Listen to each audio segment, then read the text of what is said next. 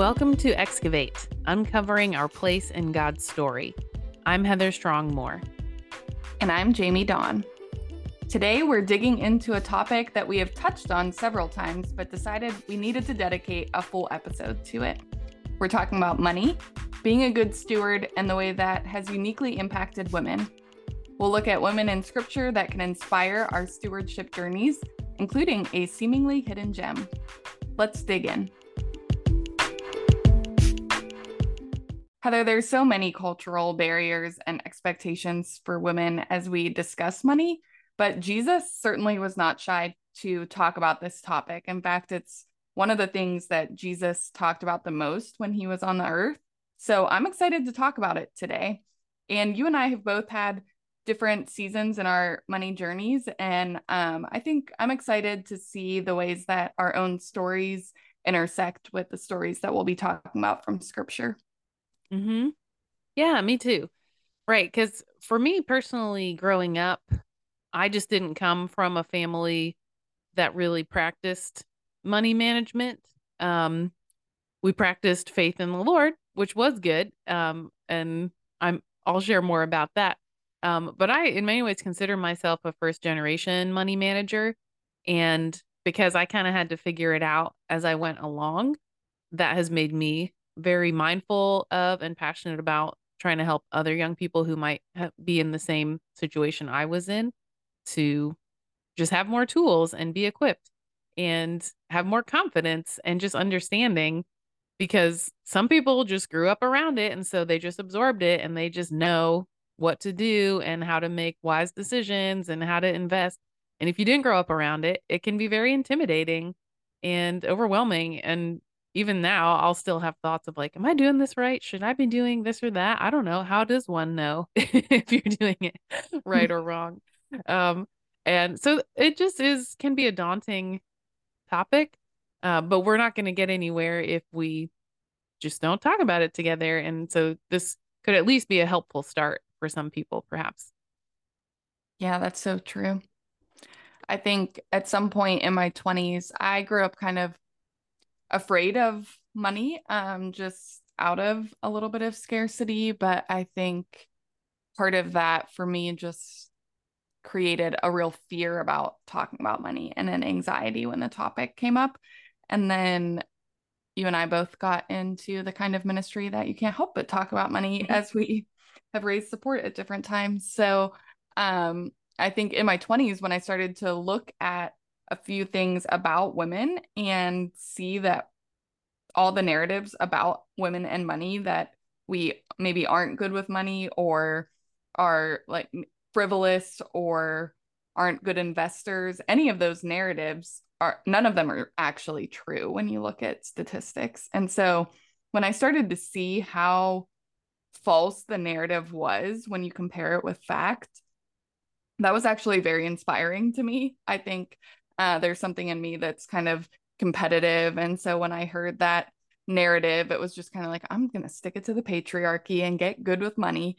And so it really inspired me to become a good steward. And then the more I really began to dig into scripture and see the ways that Jesus cares so much about that, as not necessarily as money in and of itself, but the way that money often reveals our hearts and the way that Jesus tells us money is a piece of what it looks like to steward God's kingdom. And it's almost the first thing for him. Like, because money is so abundant in God's kingdom, then Jesus talks about it almost being like kindergarten in the kingdom. And so the way that you steward your finances is, for Jesus, an illustration of the heart. And so we get to illustrate the way that we trust God, the way that we are wanting to be a part of his kingdom. And so I think the more that I started to dig into scriptures like that, the more it made me curious even about what it looked like to continue to be a good steward and see kind of what was on the other side of that in some ways. Yeah, absolutely. Yeah, because for sure, at different times in my life, money has been one of the most sanctifying, one of the greatest tools for sanctification in my life. So for me as a child, I grew up very economically disadvantaged at the time. and kind of living paycheck to paycheck with my family. And for me, what actually was really beautiful about the way God met me in that as a child was it really deepened my faith because I got to see God provide for my family, where a check would come in the mail from a family friend at the exact time that we needed it, or groceries would just be left on our doorstep from someone in the community. That happened many times, actually. Mm. And so that was really beautiful for me as a kid to have this very formational experience of experiencing want and genuine need and seeing the Lord meet that need. And so feeling seen by God and feeling the provision of God. And I would say, I do think one of my spiritual gifts is faith, that I, for whatever reason, just have never really struggled with faith. And that's where I think sometimes it can just be a spiritual gift for some people. And I really credit it to those early experiences of the Lord instilling that in me from a young age. But still, though, money can be a tremendous source of stress. I think it's true for every person. And as you mentioned, Jamie, having to support raise our salaries for now coming up on 15 years is an extremely spiritually refining experience. And the Lord has used it many times, including recently, to really uncover for me areas of doubt, areas of fear, areas of self reliance or pride, and of really like confronting me with those and then healing those things in me. That it's always been an instrument of the Lord bringing me closer to Him, the Lord revealing things that I needed to let go of, that I needed to experience mercy in, to understand the generosity of God in new ways. And so while money can be so complicated and stressful, and everybody has baggage around money, literally everybody has baggage around money. It doesn't matter who you are, it doesn't matter your family story completely. There's just going to be something there. And so as a result, it can also be a really powerful area for God to move and for God to teach us. It's so true. I think so much about how God has used stories like that, like you were mentioning in my own life, and um, early on in ministry, seeing the Lord really convict me about my lack of trust and the way that that was tied to generosity. And that I was, basically depending on other people's generosity without necessarily trusting the Lord as I was being generous. And so have really been stirred from some of those early days to just be very committed to the Lord being able to trust that I would be generous. And also to see that as the Lord's provision consistently. I think the gift for us at different times is really seeing everything that we have as the Lord's provision. But there's times where you just get used to, even though we do support raise, there's times where you just get used to that and you don't always see it as the Lord's provision. And so there's good reminders of that. I remember early on when I was very young in ministry, I lived in a third floor like attic apartment that was not nice. And I was realizing that my heating, like in the middle of winter, my gas bill was not really going up. And I was like, you know what? This might be a not nice apartment, but it is just saving me on these bills. And I really thought that that was it. And eventually the gas company sent someone out multiple times because the gas meter like was not changing. And they finally came and looked at it, three different people at different times. And they were like, I don't know what is going on with this gas meter, but nothing is wrong with it. And it is not moving at all. And so I just remember being like, I'm literally heated by the miracle of the Lord.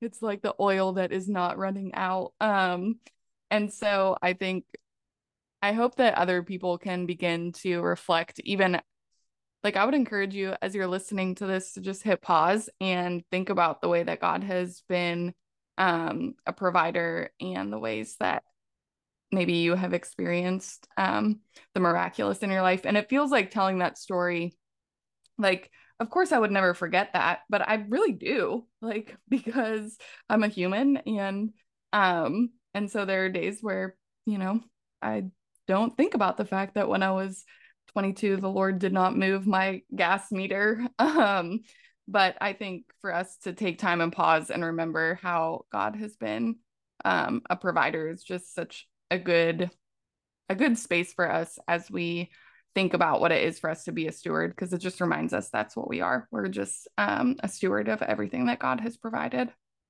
Mm-hmm. That's beautiful. I love that encouragement. So we started to reference this in the Proverbs 31 episode, that the Proverbs 31 woman, she was a baller with her money. She was buying a field, she had businesses. It kind of seems like she was like had multiple streams of income coming in. She was also building a vineyard, so she was getting another stream of income. She was very shrewd and wise with her money. And so we want to continue to look at who are the women of scripture that we get a picture of them, whether it's very clearly the way that they're stewarding their money or by kind of side references, that they would be women that we can look to for examples of stewardship. And so I'm really excited to talk about our first woman in scripture, because I think I had never realized that she was mentioned for a very long time. And I think she is a hidden gem. So we're going to look in First Chronicles. And part of the reason she's a hidden gem is because we don't often read Chronicles. So if you are unfamiliar with the book, it really is a space where the people of Israel are just, it's a chronicle of names for the first like 7 or 9 chapters, actually.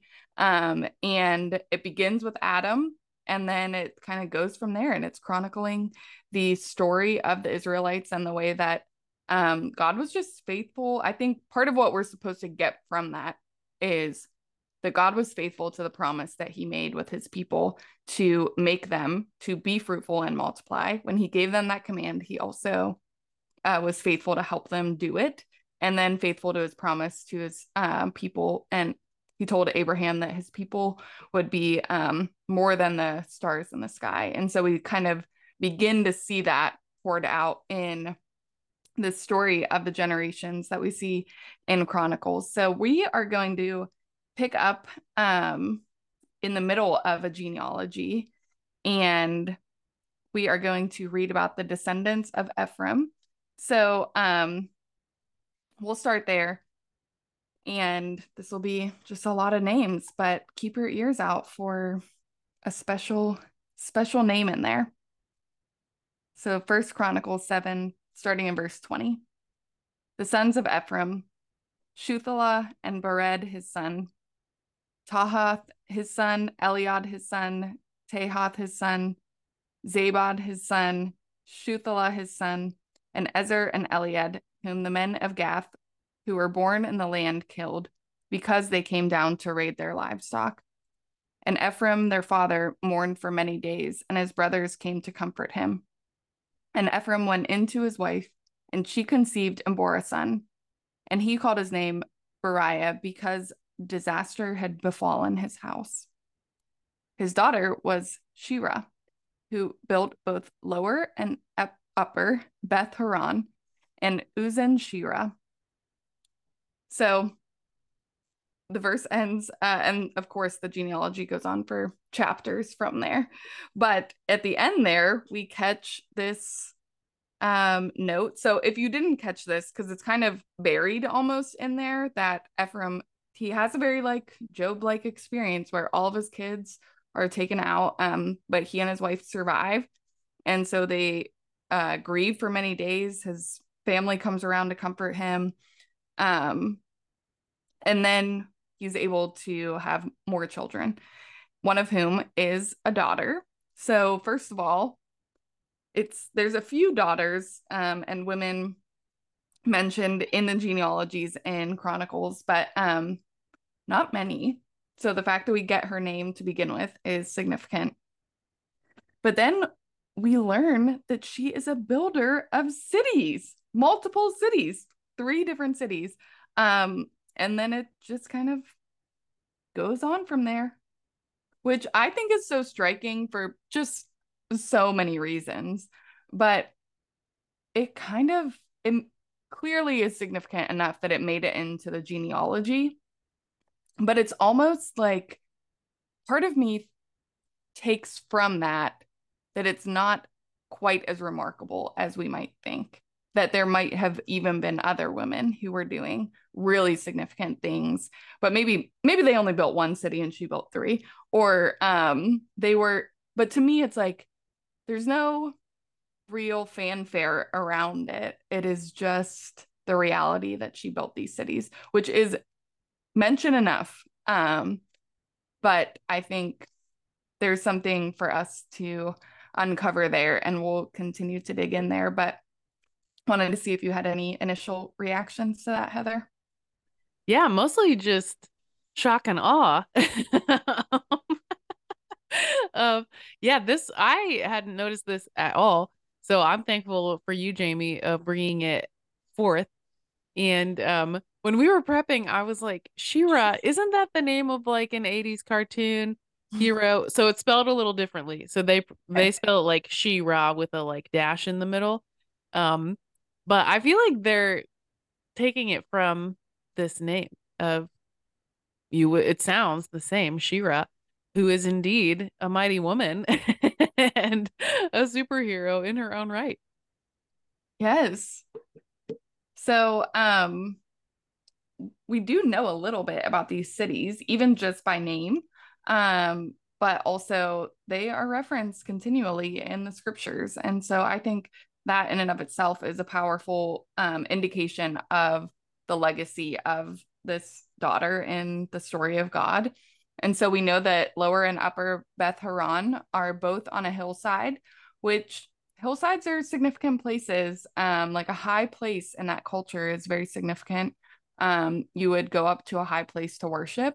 So the fact that she's able to build cities in these kind of spaces of worship are significant, and also very strategic when it comes to battles, which we'll actually see. So these are not just like in the middle of nowhere, like, well, no one else wanted to build there anyhow, so I guess we'll let her build her cities there. These are very strategic, significant places that she is building. And I think that is also really important to note. So Yeah, then I'm just want to hear more. Tell me everything, Jamie. I don't know anything, so I'm like, tell me more, tell me more. So the third city, I love this so much because she names the city after herself. So in the Yes. same way that we often see male legacies in ancient stories, men name cities after themselves, and she named the city Listen to She-Ra. And That's such a flex. I love that. yes, it's incredible. So we're gonna do that. We're gonna listen to her by digging a little deeper here. Um, and again, we actually do know about these cities because they are referenced in other places in scripture. And so the battle that you may have learned about in Sunday school if you did that, just because it's very majestic in the sound of it. It's recorded in Joshua, and Joshua declares that the sun would stand still in the middle of this battle, and it actually does. And there's hailstorms, and it's quite the epic battle scene in scripture. But it's basically occurring in the valley between these 2 cities. And so I think it's really possible that God has special interest in stopping this battle so that the cities that were created by his daughter would be preserved. And I think it it makes it very clear that God is the one like there's hail in the middle of nowhere. God is doing a very miraculous act to preserve these cities in that battle. And then we find also that it was built on a really firm foundation, that her cities lasted for centuries after her death. Um, and so 250 years after she built them, God protected them again in that battle. And we are told actually later in Second Chronicles that Solomon fortifies her cities. And but it's very clear that the cities are still there, even though there's been wars, there's been 250 years of just life, even not even counting the wars that have happened. But that there was such a firm foundation that it says that Solomon only added walls and towers and bars in Second Chronicles 8. And so it's very clear that like the way that she built this city created a really firm foundation. And I just think it's such a beautiful, powerful legacy that we can point to these cities that are told about throughout scripture and know that a woman was a part of building them and that she was clearly not alone in that. Like, obviously, people came around her, but that in and of itself to me is so powerful as we think about the people that had to have been involved in building these spaces and taking orders from a female city planner and just all of the layers when you start to dig into what it would have taken to build a city. She is leading the way 3 different times. And so I think it's so powerful to imagine that and to see this again, the legacy that's created for generations. Yeah, that's so remarkable. Yeah, it's making me think of multiple things. One, it's making me think about the daughters of Zelophehad, where like, she would be kind of in, Somewhat same. yeah, that's what I was thinking, around the same generation. Um, and just the ways that women were thinking outside the box at this point as they're entering the promised land and just imagining what can be possible and what God could do, that I think is so lovely. And like you said, your reference to Job, I think it is a really interesting and beautiful picture of her family having gone through great loss. And especially when you think about losing your children at any time, but also in the ancient Near East, that it feels like you've lost your legacy and like you've lost your foundation. Like you're not building on anything. And this is such a beautiful literal picture of her building and rebuilding from a place of what felt like probably despair, and doubt and fear of like, is our legacy over? Is our family line gone? Has God forsaken us? And not only does God give them descendants, but yet here's this remarkable descendant who's literally building cities in ways that are creating this foundation in the land, and dreaming about the legacy of their family and also just the legacy of God's people, of entering with great power the land of promise and saying, okay, God said he'd give it to us. Let's do this. Let's actually really take it as our possession, as the Lord has said. Let's really invest. Let's actually make the most of this and really go all in. And I just think that's so powerful that this is a picture of a woman who's doing that, who's really stepping with boldness and hope and obedience to say, the Lord has given us this land. The Lord has said it is our inheritance. So let's make it so. Mm-hmm. That's so true because part of the reason I wanted to read those verses is because you see he had a lot of children. And they were all the sons that were mentioned. And so we see that, like you were saying, this legacy, but that the daughter gets to, in a very similar way to Zelophehad, the daughter gets to be a part of carrying that legacy in a way that maybe wouldn't have been the case with so many sons. But I think the way the Lord uses that is to elevate the daughter in such a significant way. Mm-hmm. And part of the reason I think this story makes sense in this conversation is because you obviously have to steward a lot of wealth in order to build 3 cities. So whether that's her stewarding the wealth of like her entire tribe or her family, we don't really know. We know obviously very little, but I think regardless, you don't build a city without number one, having a lot of influence and leadership, which is beautiful. And also without having a lot of wealth and resources and the capacity to keep going, to not just build it like in a mediocre way, but to build it in a way that is sustained for generations. And so to think about the wealth that would have been required for that, I think makes her such a great example of what it looks like to steward wealth and to do that in a way that has other generations in mind. Mm-hmm. Yeah. And it's making me think about a phenomenon that will happen at different eras of history of anytime there's just a major season of change that then people start rethinking what's possible. And there have been eras where women did a lot more, where people of color did a lot more. And unfortunately, how then the enemy will respond to that is often when there's great seasons of equality, then there will be a backlash of um, attempted inequality in response. And so it's often like, one step forward, two steps back. But I think this is a call for reimagining and inspiration to think about we're coming out of a pandemic. Like we're rethinking a lot of things, and there's just a lot of stuff that we don't know what it's going to look like in this century and in this new era. And that can be really exciting. And it's a time to imagine things that maybe have never been before and possibilities of how new people could be empowered and raised up in different ways. So to me, this is just a like inspiring reminder of a season of great change can be really scary, and it can also bring something really new and powerful. And what does it look like for us as the people of God to seek that and welcome that? That's so good, Heather.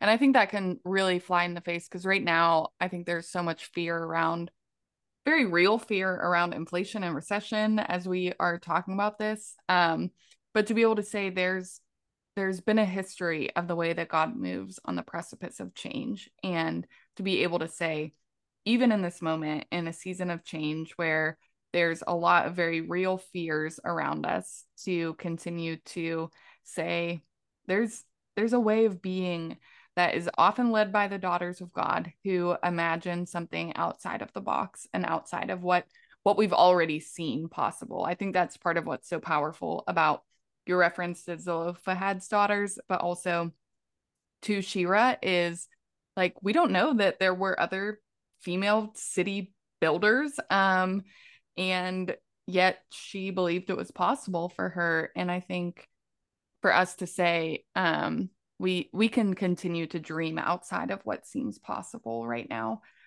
even in the face of very real other narratives around us. Mm-hmm.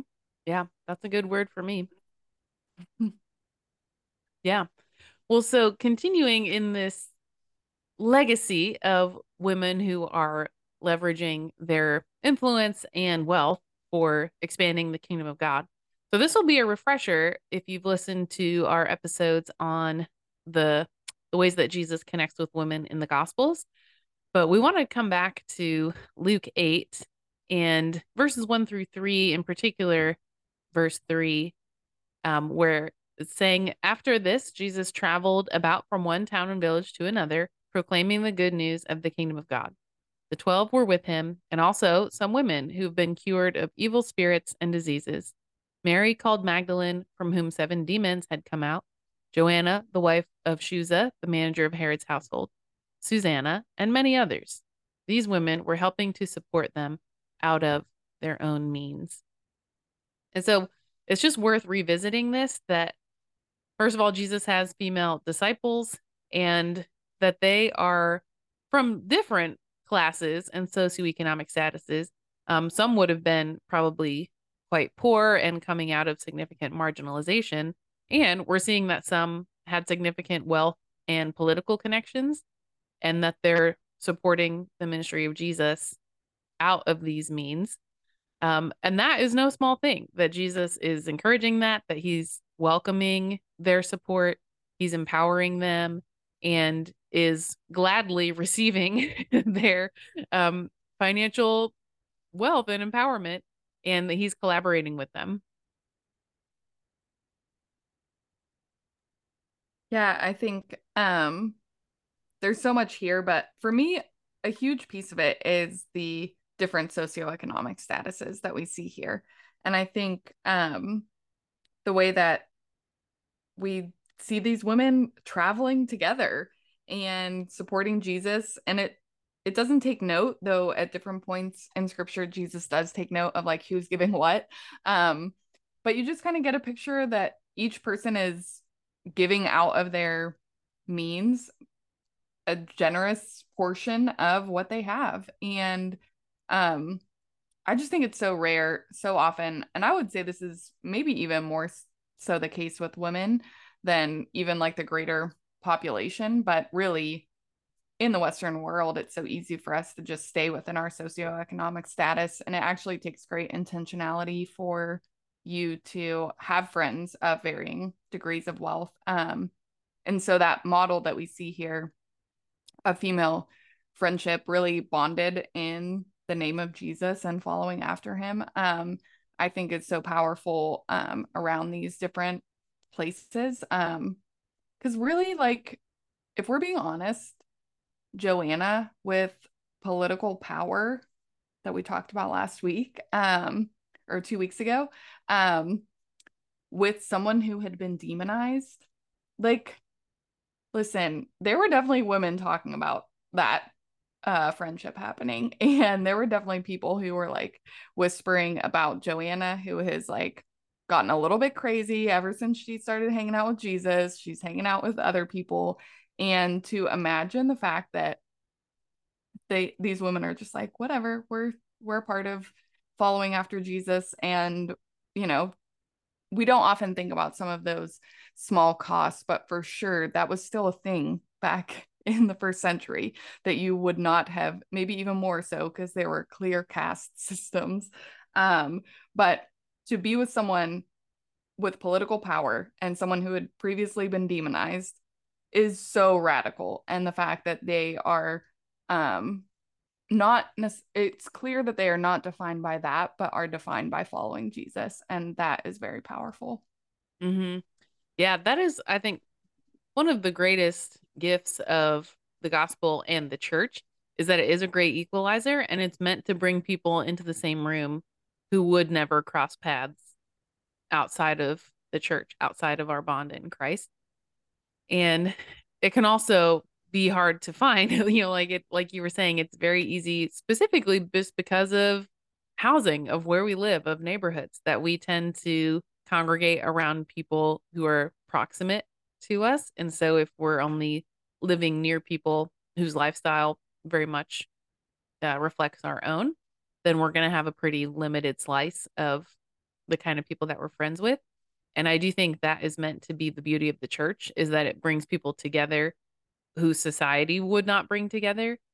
And this is just such a lovely picture of that, of the ways that Jesus is elevating some women, humbling others perhaps, and uniting them all in this common purpose and this common vision and a common just meaning and meaning making, that they're like, we get to be part of something that is really profound and special.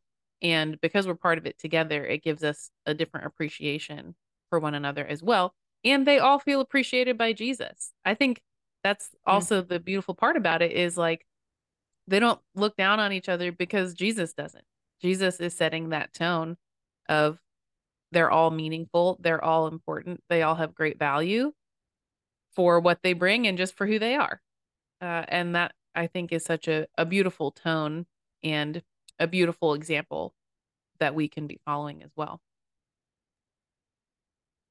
There's something to me about, and we have continued to talk about this, but there's so many people who aren't named in scripture. So when they are named, I think it's so powerful to think about the fact that the Lord made sure to preserve this aspect of their legacy and name them. And so the fact that we know the generosity of these women thousands of years later is just, that's a really beautiful thing to me. And I think about other women that we have seen along the way, of Lydia, who was an entrepreneur who began to host the early church in her home, and just all of these people who were a part of creating the legacy of the early church through their generosity. And I think there's just something so beautiful to me about the fact that God keeps track of that in a way that I don't think should like stir fear for us, but to really stir dignity that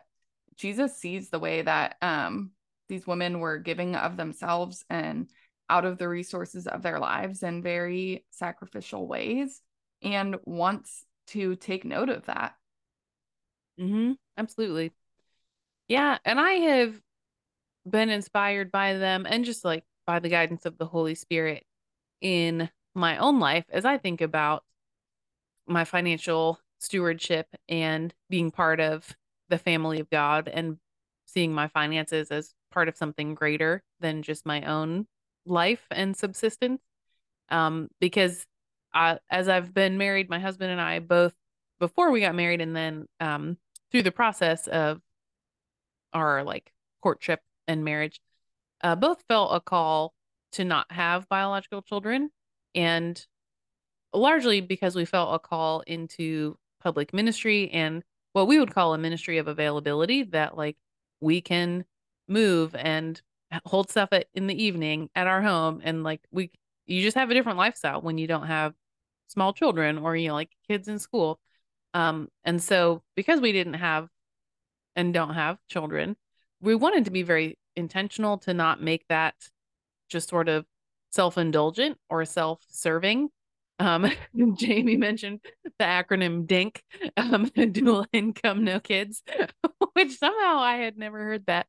But that can be like, oh, let's just take elaborate vacations and like sort of do whatever we want to and be very inwardly focused. And we were very convicted from an early stage of this has to be for the kingdom. Like, if we're not going to have biological children, then we want to extend ourselves in other areas of the family of God, of extending our finances, extending our time, our emotional energy to caring for others in different ways. And that's what I think is so powerful about this legacy of these women that we're seeing is I'm sure some of them had families. I'm guessing some of them didn't as well. And so it is this really beautiful blend of people who are in different seasons of life, different walks of life, who are feeling this shared calling and shared purpose to be part of the family of God and be connected and see themselves and their resources as necessary and important for something beyond their own home. And so that's been a real motivator for me around financial stewardship is not just so I can buy another pair of sneakers, although I would love to do that also. But so that we can be generous and are thinking about how is this translating into generosity for the body of Christ and for us, for young people that we are serving and connected to. But it could be for any age range of how do we see our finances as a resource to offer back to the church. That's so good. I think about just the inspiration of thinking about opening up different aspects of your resources too. So thinking about the generosity of hospitality and the way that Lydia modeled that and also modeled, actual finances. But I think there's so much to that of understanding God's resources in our lives through a really vast lens that I think can be really inspirational.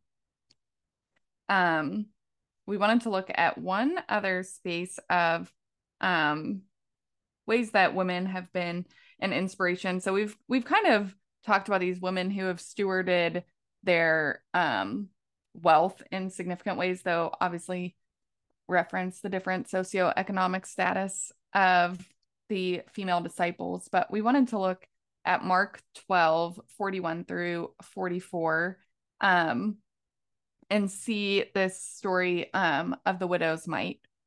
So I'll read that right from Mark. Jesus sat down opposite the place where the offerings were put and watched the crowd putting their money into the temple treasury.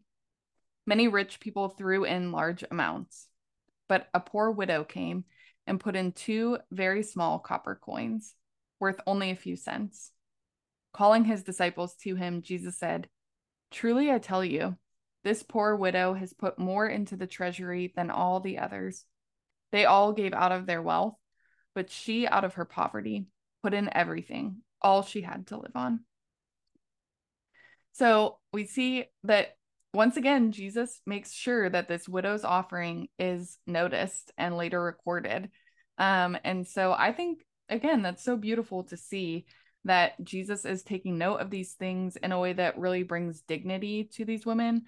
And of course, we know that a widow would not have had a lot in that time period. And so for him to help them see that this was a picture of real lavish generosity, I think is also very beautiful to be like, I need to make sure you understand what's happening here. What we just witnessed is amazing. And I think that's really fun to see that picture of Jesus not just noticing and then recording it, but making sure that other people understood and had the eyes to see accurately what was happening in that offering. Mm-hmm. Right. It is, I think it's a story that's fairly familiar and a phrase that we'll use pretty regularly, at least in Christianity, of the widow's mite, which would be from like the King James version, like it's to the point where we know it from kind of the old English, not even necessarily our modern translations, because it's been so ingrained in our Christian culture and for very good reason. But yeah, I do think it's so important to really pause and enter into what this meant for her. I mean, for us to think about the beginning of the month or the end of the month, whenever you get your paycheck and it comes direct deposit, and for you to then put your entire paycheck to as like a donation to your church and not have anything left for the coming month. I mean, that's what she's doing. And I'm not saying that we all need to go do that, but I just think it's worth honoring her by actually imagining what would be the equivalent for me of giving everything that I have to live on. And what kind of trust would that require? I think that is the beauty, and that's at the heart of her offering, is that she's trusting that God sees her, that God cares about her, that God is generous. And even when she has relatively little, I'm just getting so emotional because this woman is a baller. I mean, she's truly just one of the greats. That when she has little, she's trusting that God is still generous in her life. And that can be really difficult to believe when you are in a place of genuine scarcity, to feel that God is generous, that God is powerful. It can be very easy when we see little to believe little about God. And this is such an important picture of the goodness of God that she still experiences, even in the midst of real struggle and very real uh, need in her life. That she's like, I still believe God's good. I still believe God's generous. I believe God wants to care for me. And I'm giving, knowing that that's who God is. It's really a proclamation of who she knows God to be. And that is so inspiring and I think should be convicting for us as well of, do we believe that about God? Do we experience that in our lives? Do we allow circumstances in our lives to get to a point where we need to trust God and we need to be hopeful? Or are we kind of hoarding or building up so that we are trusting in ourselves and trusting in our own resources and reserves and not giving room for God to have to prove himself, and for God to prove himself trustworthy in those situations?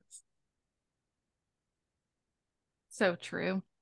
I'm thinking, it made me think about like, what did she see in Jesus as she was like bringing the offering? And I had to go up to remember like, what was he teaching about when he was in the temple that day? And it's hilarious, actually. As he taught, Jesus said, "Watch out for the teachers of the law. They like to walk around in flowing robes and be greeted with respect in the marketplaces and have the most important seats in the synagogues and the places of honor at banquets. They devour widows' houses and for a show make lengthy prayers. These men will be punished most severely." Ooh. Jesus is like, watch out for the like preachers and speakers who are like making a show of things. They want to make it sound like they're holy because they have really lengthy prayers, but they devour widows' houses. And the widow sees that and says, like, this is one who's worthy of everything I have.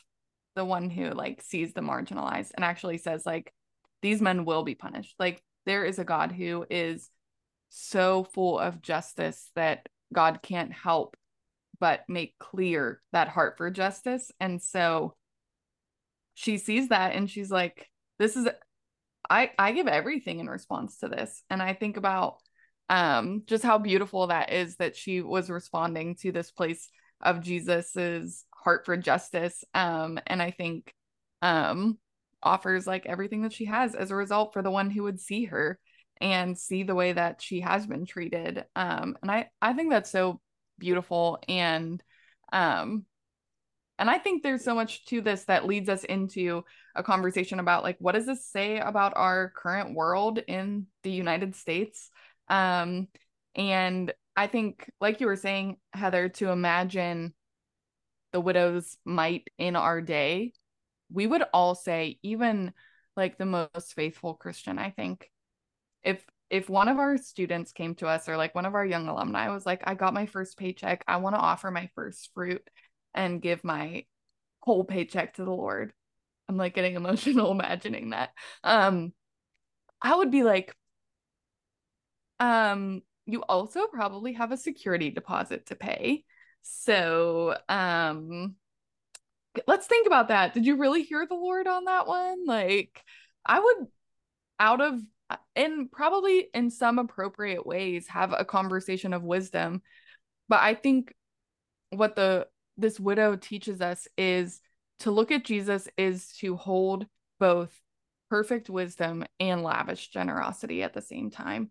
And so as we think about like some of these really practical pieces that we're going to talk about, I think we do that holding those things together and to say the we the more we choose to steward what God has given us, the more we are able to share, have greater resources to share, um and more to give away in even like the knowledge and resources that come to our lives. And so I think for us to be thinking about that in terms of both the lavish generosity, but also just the wisdom of Jesus to offer us stewardship. So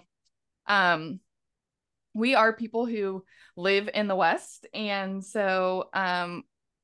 live in the United States. And so there's real reason for gaps in women investing and generally not having financial knowledge and wisdom. A huge part of that is the narratives that we talked about earlier that are false narratives about women. But we have to also acknowledge that there's a reason that women are maybe not as knowledgeable because women were not given the right to have a bank account until the 60s. And even then, they could be denied that bank account. And it wasn't until 1974, with the passage of the Equal Credit Opportunity Act, that it became illegal to deny women credit cards, bank accounts, everything. So you think about, I mean, women were serving in the workforce long before that. And yet, you know, there would be widows, single women who were at a loss of what to do with those finances and could be legally turned away at any bank. Yeah, it feels preposterous to us now, which it should. And yet, yeah, this is recent. I mean, my mom was born in 1957. So like she was born during an era where like you could have been turned away and denied. And like her mom would definitely have been, my grandmother's definitely would have been. So it is very recent that women have even had the opportunity to have financial resources. And like that's on top of us living in the United States to begin with, where compared to many other places in the world, women have astonishing rights. And so even thinking about the rest of the world where there are places where women can't leave the house without a male relative with them and can't drive a car. And so even in the West, we are incredibly privileged and like have incredible access to resources. And within that, there has still been tremendous obstacles placed in our way. Right. And even still, we, of course, most people know there is a wage gap. That does not mean it's really shrinking, the fact that we know about it now. But the average woman, even when you account for positions and different things like that, the average woman will get paid 82 cents to a dollar of a male counterpart. And that, of course, is not including the larger gap for women of color, which is 60 cents to a dollar for a woman of color compared to a white man. So that is just not a joke. Like, that's a very real obstacle for women. And yet, what we know about the generosity of women is that even though the income of women is lower, retirement savings are usually less because of things we can talk about later. Life expectancy is longer, but women give larger portions of their wealth to charity than men, both when they are responsible for a married household making decisions, but also when they are unmarried. So, an American household that is headed by a single female gives 57% more than those by single males. Like, that is shocking, honestly. And so we see that despite real reasons and gaps in finances, that women are known to be very generous. And so, and yet there's these cultural narratives about women that are really untrue about that women are spenders, that we spend frivolously and we just love to go shopping.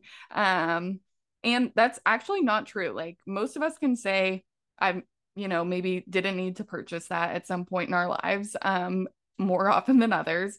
And yet, over the course of a lifetime, women are not frivolous spenders.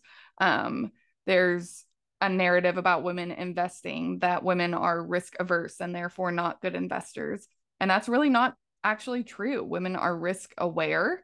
And so it actually makes women very good investors. And I just think there's this idea that women overall are bad with money, whatever that even means. And really, a huge part of that is just that women are often not socialized to talk about money.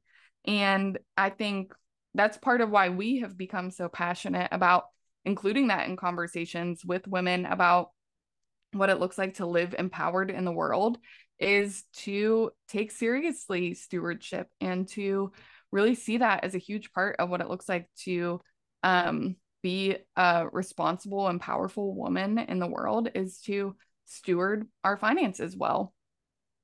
Exactly. And that it's not scripture that's saying only men should manage money. I mean, we're seeing these examples, and again with Proverbs 31 especially, of women who are financial stewards, who are commended for the ways that they're managing their money. So it really is more of, I think, a weapon of patriarchy that is suppressing women, keeping women powerless, keeping women dependent upon men in ways that the Bible doesn't call for.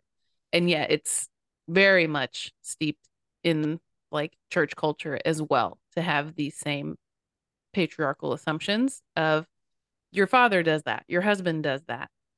And as soon as you get married, your husband will take care of that and all of these things, and assuming, oh, women should just get married as soon as they can and then you'll be taken care of, essentially.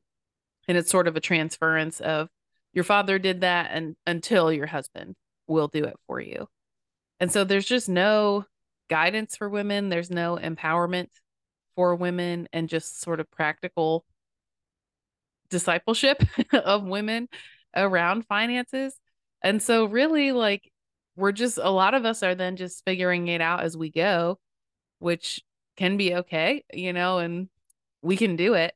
But it'd be great if we had support from the church and it was normalized in perhaps in women's ministry or youth ministry, that we're teaching women and girls how to just understand financial elements of your life, of what is a good interest rate on a credit card? What kind of interest rate should you have when you buy a car? What's a good down payment to have on a car? What's a good down payment to have for a house? All of these things where we can easily get taken advantage of if we don't have any insight or knowledge of what's normal, what's fair, what should I be asking for. And so when we are just on our own, then we're often at a disadvantage because we don't have the same knowledge, and salespeople know that. And so they will take advantage of us.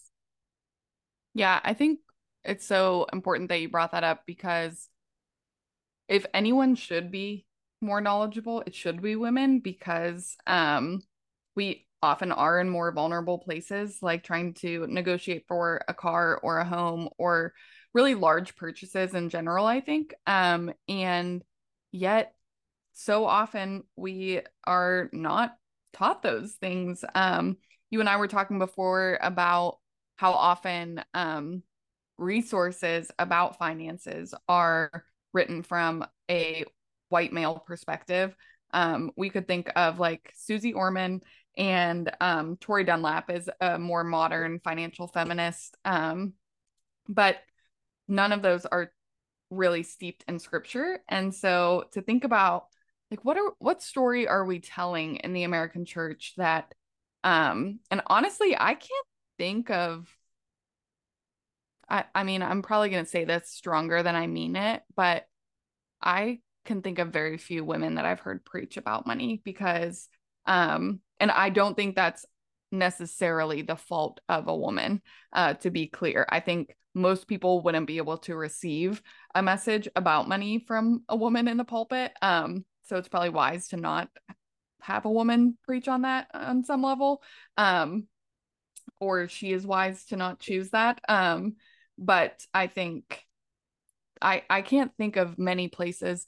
I was even thinking about how often in a church that I was a part of, there was all the ushers tended to be like male, just by nature of kind of old school idea of like what an usher did.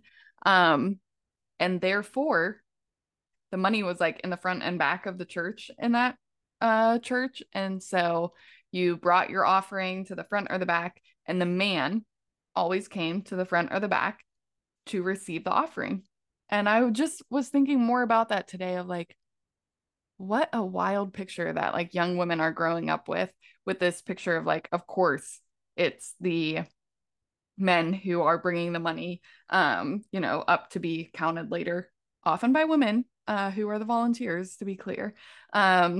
But I think there's so much in the church that we just continue this narrative almost more so than the culture around us. And we've talked a lot about that as like the perpetual infantilization of women, that we kind of desire for women to stay young and vulnerable in some ways in the church. And that's not biblical at all. And so I think the reason we are quick to call that out is because we have to bring those things into the light to begin to see how destructive the narrative really is around it, so that we can begin to live into the light and the freedom that Jesus wants to bring to our finances and to the narratives around it. Yeah. This is, hear me out, because it's going to sound like for a second I'm just saying like women should get divorced anytime. But the ways that we socialize married couples in the church to engage with money, which is men should do it all and women shouldn't do any, is functionally recreating biblical era divorce laws where women can never initiate a divorce because you have nowhere to go. You have no resources, you have no credit score, nothing is in your name, you don't have any access to anything. You don't know how to do those things. And so if you are in a bad situation that would be abusive, um, you might feel like you're forced to stay because you can't go anywhere else. You feel you have no recourse. And so I think there can be an extreme answer to that where husbands and wives could like keep all of their resources completely separate. I don't think that's the answer. That's not what I would be advocating, because there is something to be said of the more that you have your resources separate, the easier it is to leave one another for not like good reasons, for not good enough reasons. And so there's something about combining your lives that does really communicate your commitment to one another. And so that's very good. Um, and within that, I just think there's wisdom for women and wives to have just some resources to be make sure a few things are in your name for your credit score and things like that. Mostly because the future is uncertain, and especially if you have children. And Lord forbid if something would happen to your husband and then you have to take care of them. And if you don't know how to do anything, if nothing is in your name, if you're starting from scratch, that's putting you and your children at risk. And so it's not that, oh, modern independent women should just be able to leave at the drop of a hat if we get bored or something like that. Like, that's not at all what we're commending. We're really just saying, like, there's just wisdom in foresight in an uncertain world of making sure that you can be cared for beyond just a life insurance policy of your husband's. That, like, especially if something would happen when you and your children are still younger, that's a lot of years to have to care for them and figure that out, and get through life. And so there's just a lot of ways where we're not serving women and children well by keeping them financially ignorant and completely dependent on husbands, and we're not caring for the most vulnerable if something were to go wrong. And so there just really is value in wisdom and like, hey, let's have some tools. Let's have a credit score that is helpful. Let's have access to, funding and just information that is helpful so that you can be independent and thoughtful and engaged with your family and with the body of Christ and with your life and your community, and have the resources to do that. It's so true. I think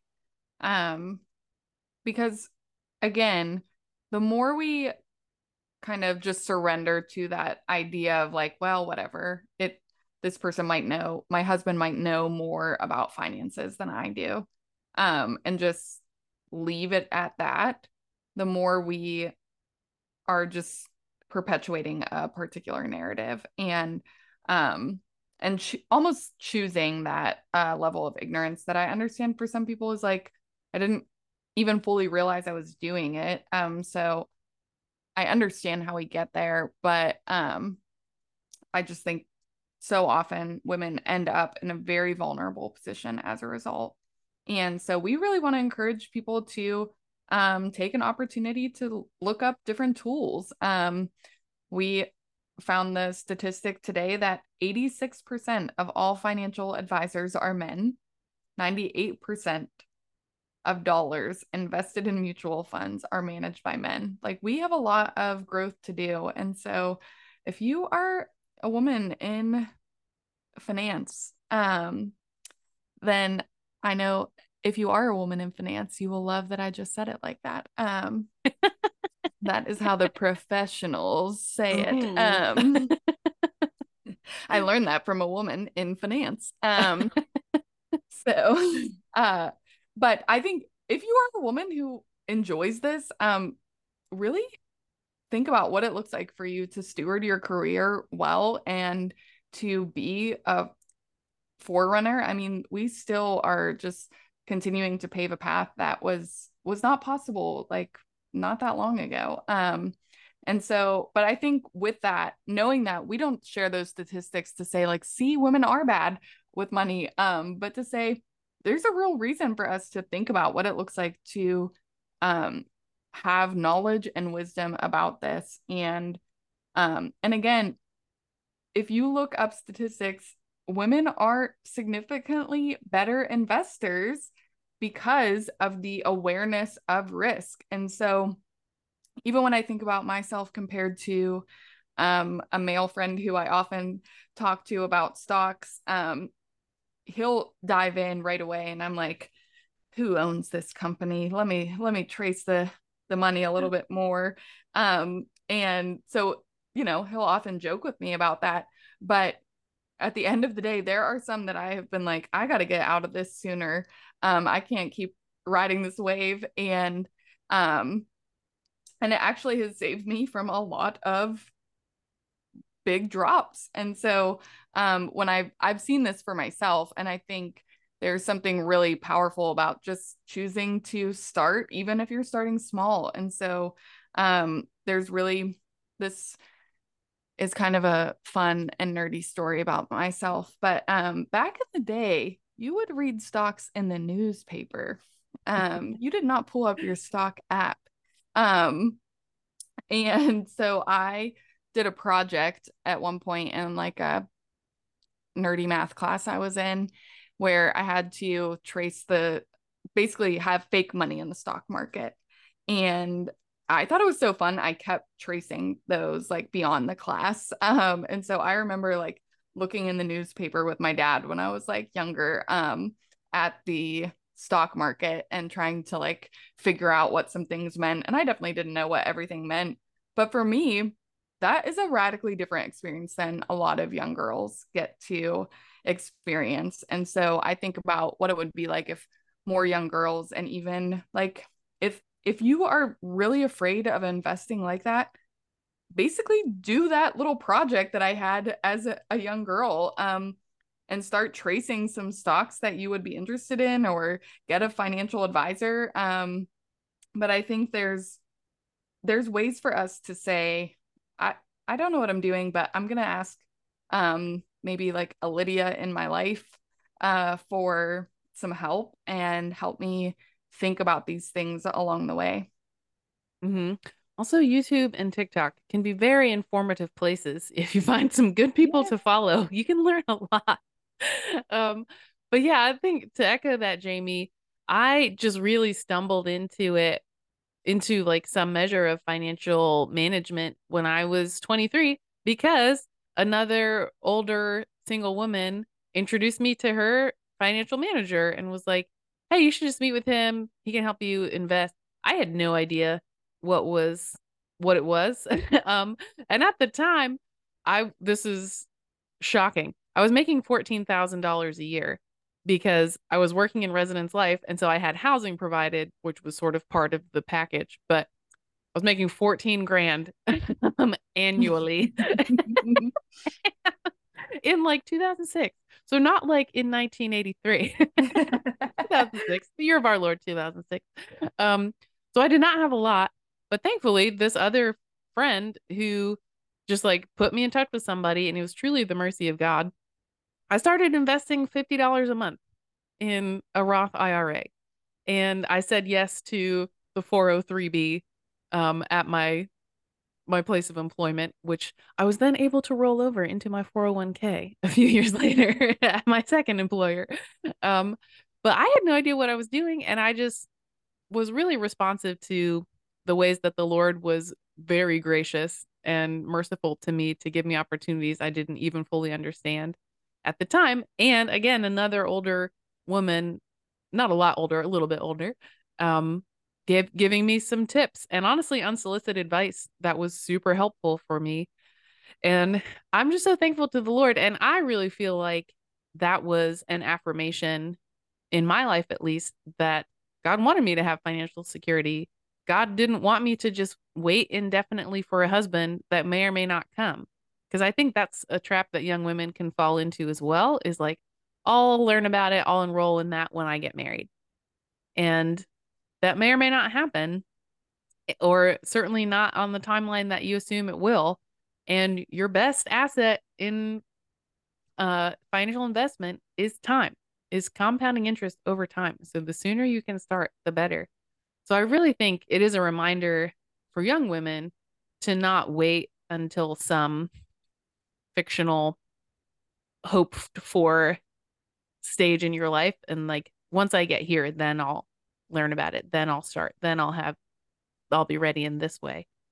Start now. And again, you may not feel totally ready, but jump in and trust that the Lord wants you to have financial security. The Lord will give you what you need to do that. And the Lord wants you to be an active agent in the kingdom of God. and we'll raise you up and give you the resources to be able to steward them. So good. I love how you said that it was unsolicited advice. And I think that's a really hard line, especially for women to walk. I think we often are like, I will enter that space when I'm invited.